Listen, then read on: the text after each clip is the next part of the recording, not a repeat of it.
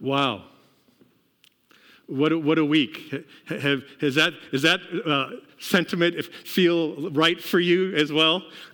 My emotions have been all over the map as I have watched and listened to the news during this past week. I have this impression that we're living through a historic series of events, that one day my grandchild is going to come up to me and say, "Grandpa, were you alive during the 220 pandemic, and were you alive during the presidential election and transition?" And I'll be able to tell him or her the story of what happened during this time. It just is in some ways surreal to me.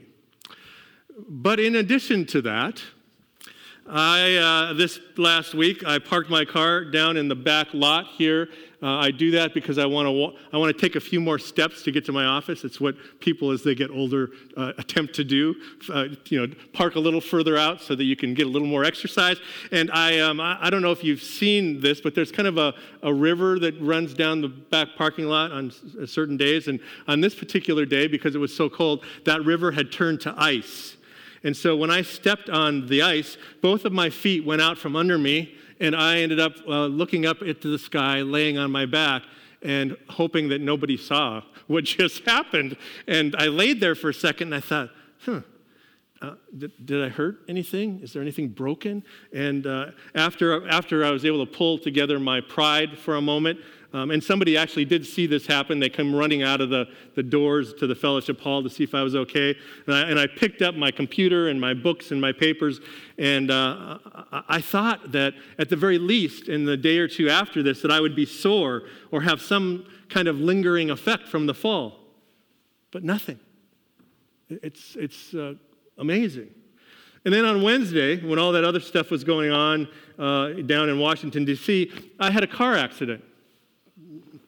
I was driving on I-35 in Olathe, and my car hydroplaned while I was traveling 65 miles an hour, and I fishtailed around like I was on a skating rink. I was on the water, and I tried to correct it the way that they teach you in driver's training, but it's been a really long time since I took driver's training. But I did okay, and I corrected it for one way, and I corrected it the other way, and then I got traction again, and I went off the road into the ditch, traveling 60 or so miles an hour, through the chain link fence, up the other side of the ditch, onto the frontage road. And you can imagine, I'm sitting there at this point, kind of just shaking, going, what just happened? And then I looked up. In front of me was the sign for the Honda dealership. And I was driving at the time a Honda. So I just put it in gear and drove into the parking lot. And the car was filled with mud and grass and all kinds of things. And I walked into the front of the Honda dealership, and there was really a nice lady there at the front desk. And I said, "Hey, do you guys service Hondas?"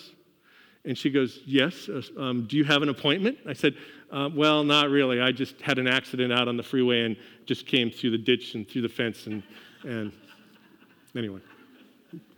So those two events took place in my life this week, in addition to all of the other things that are going on.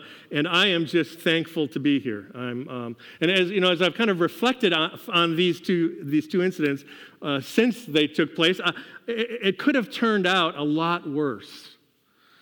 I didn't crack my head on the ice. I didn't hit other cars as I careened off the freeway traveling 65 miles an hour. My car was damaged, of course it was, but considering what happened, the damage was minimal. And so here I am standing in front of you today, and if you had a week like mine and you need some encouragement, give me a call. We'll go out for coffee, and we can be an encouragement to each other. How's that? So today we're beginning a new year and a new series of sermons that I'm calling The New Normal, Following Jesus in a Time of Transition. New normal. This is a phrase that it seems like everybody is using this phrase right now. And I thought about it, whether I wanted to jump on this bandwagon or not. But as you can see, I decided to. because I can't think of a better way to describe our current reality. Can you? I can't.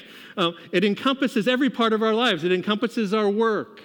It encompasses our social lives. That if we had one before, we probably don't want to have one now. It encompasses our relationship with our families, with our friends, with our neighbors. And increasingly, we are discovering that entering in to a new normal is also taking place when it comes to our spiritual lives.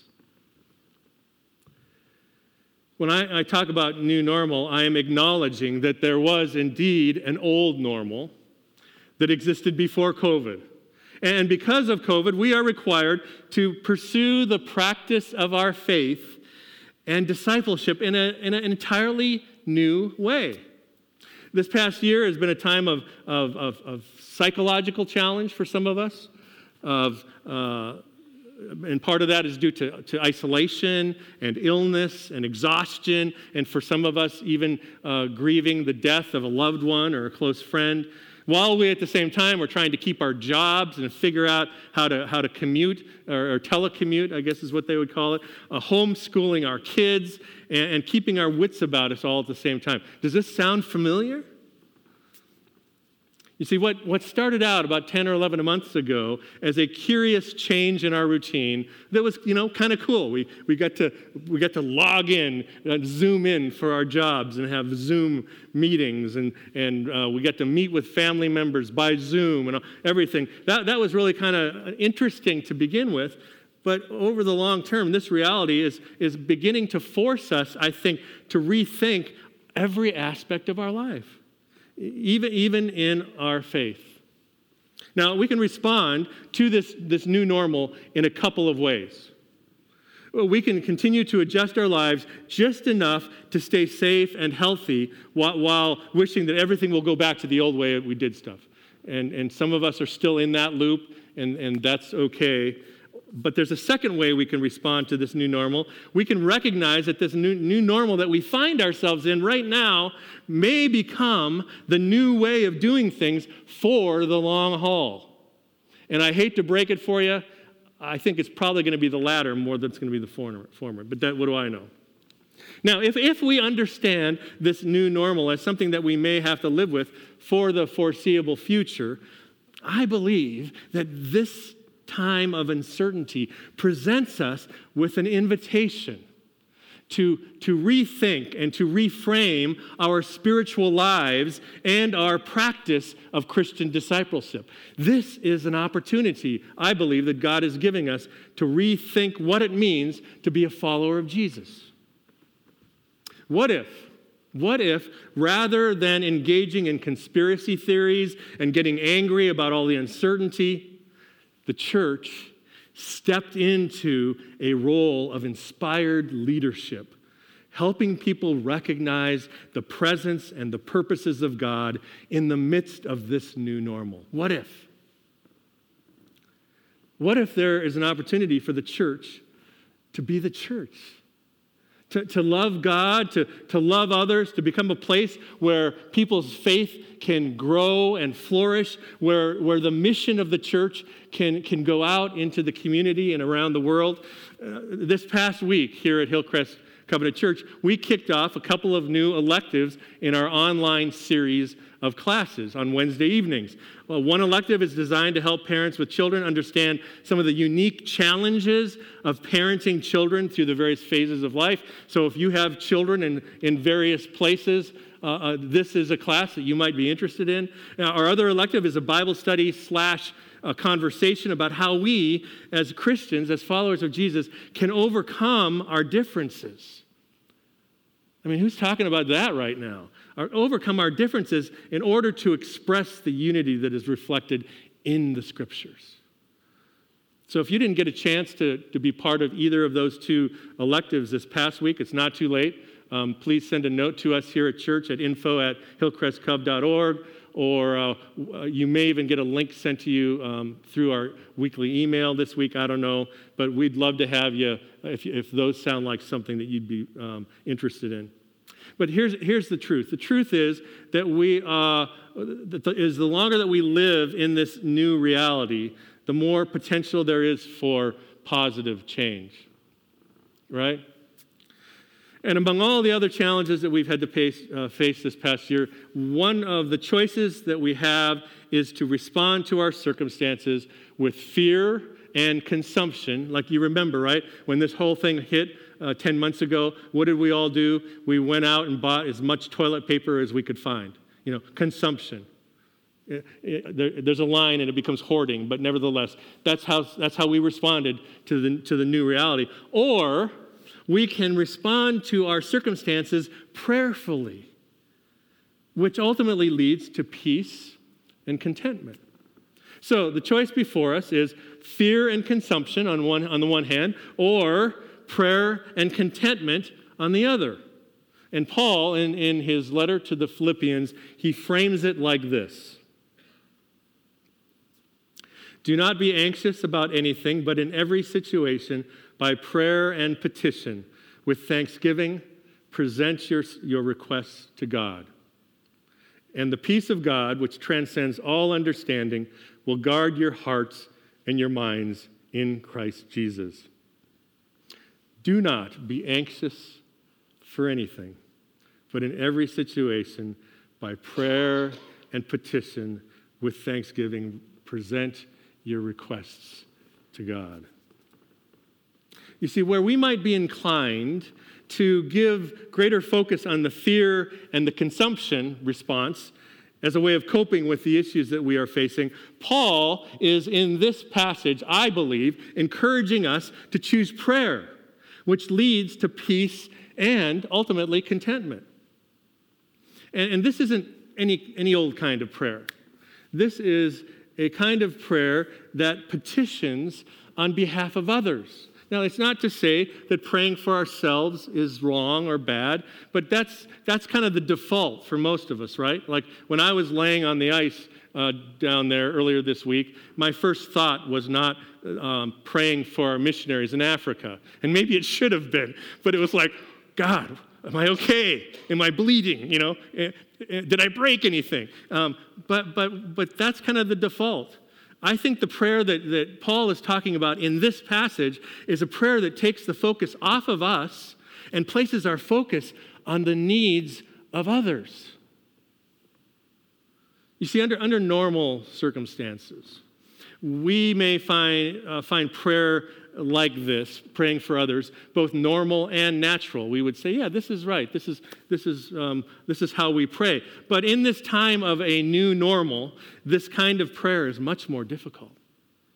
The more challenging our lives is, the more challenging it is to lift our eyes off of our own set of circumstances to see what God might be calling us to pray for around us.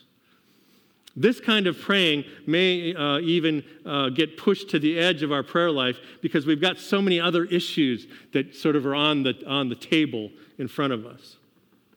But here's the reality. The path to contentment, according to this passage that I've just read to you, goes through prayer.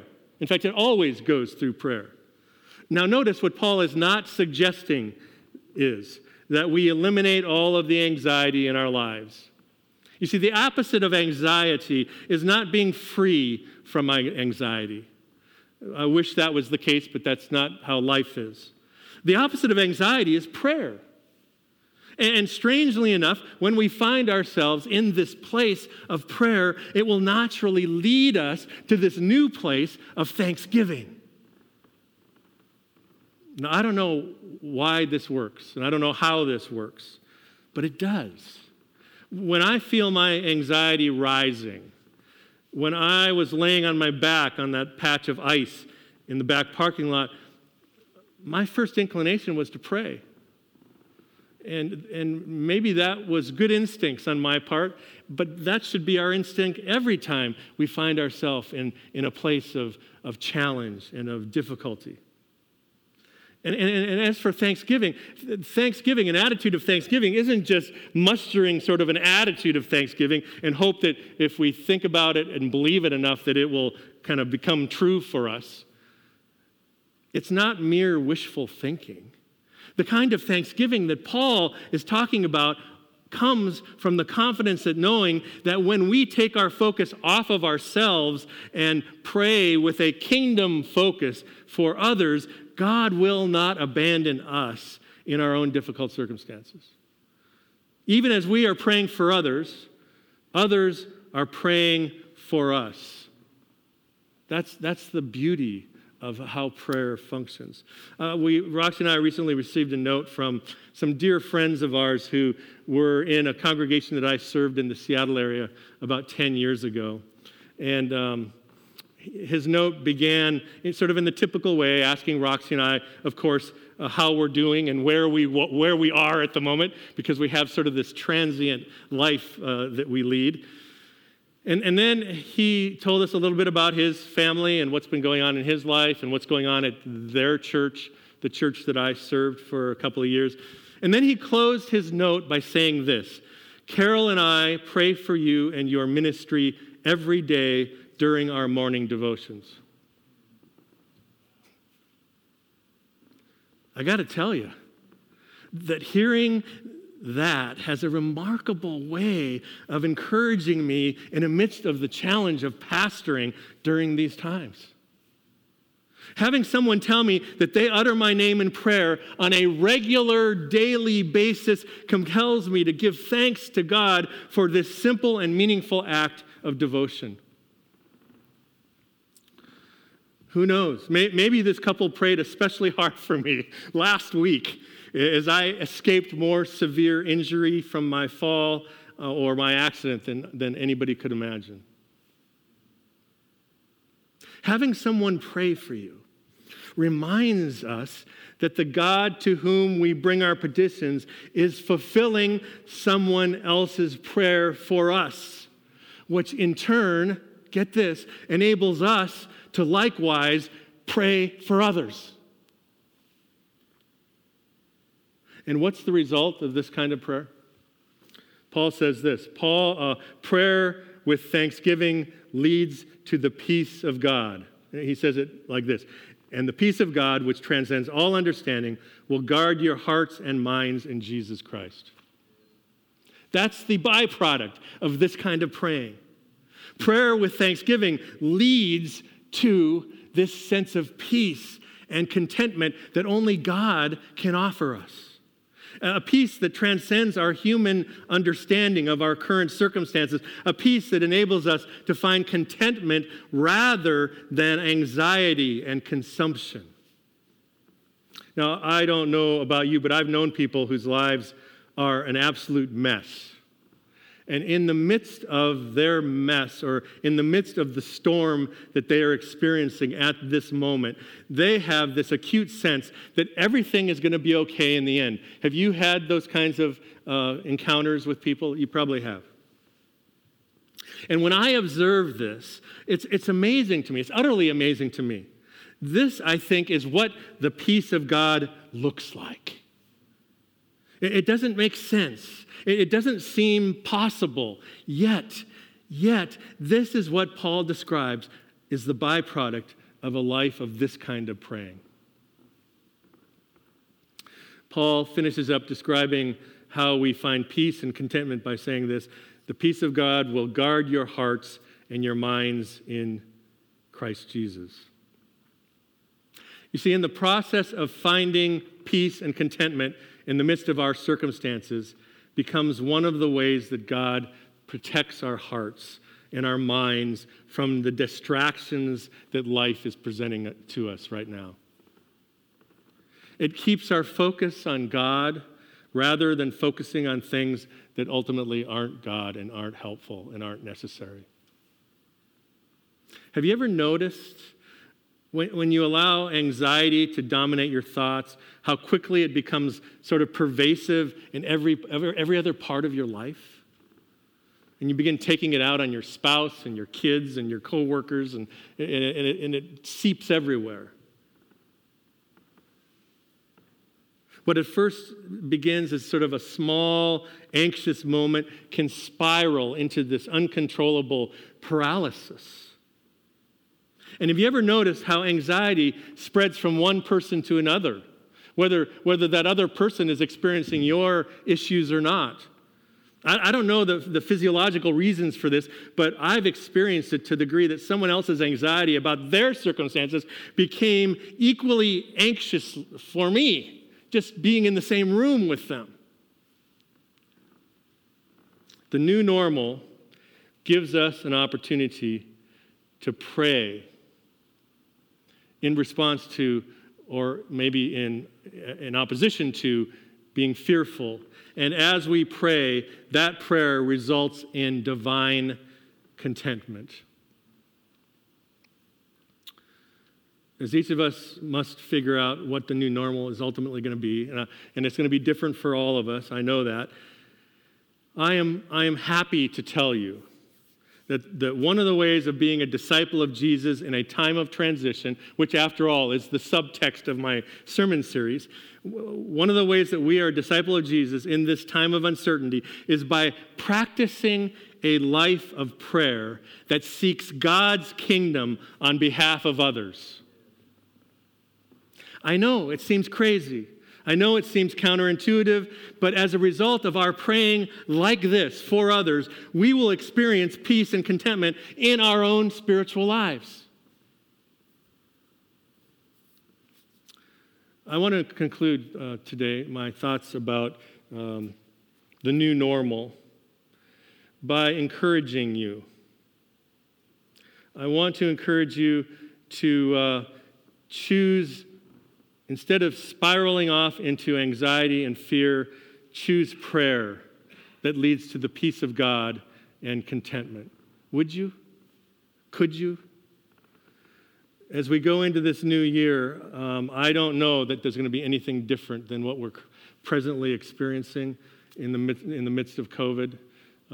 I suppose as the vaccine proliferates more into our communities, it'll be easier to feel like normal, but it's going to be a while. But will you pray? Will you, when you feel that sense of anxiety rising within you, will you stop and ask God to give you divine peace and contentment?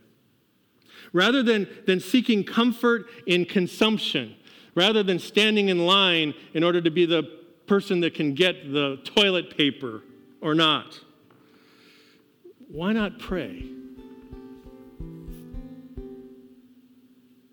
Rather than laying awake at night and wondering and worrying about whatever it is that you wonder and worry about, why not pray?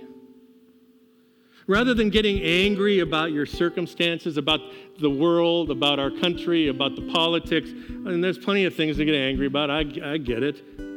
Why not pray?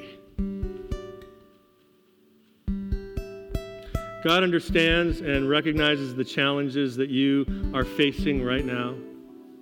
And while you're praying on behalf of others, while you're thinking about your life in the context of God's larger kingdom, be confident that there is someone somewhere praying for you. The new normal will not be like the old normal, but if we respond like this, I think it can be better. So that's my hope. And with that, it would be fitting for me to ask you to join me in prayer. Holy God, we choose prayer and thanksgiving that leads to contentment over fear and anxiety and anger and all that other stuff. In the name of Jesus Christ, I pray.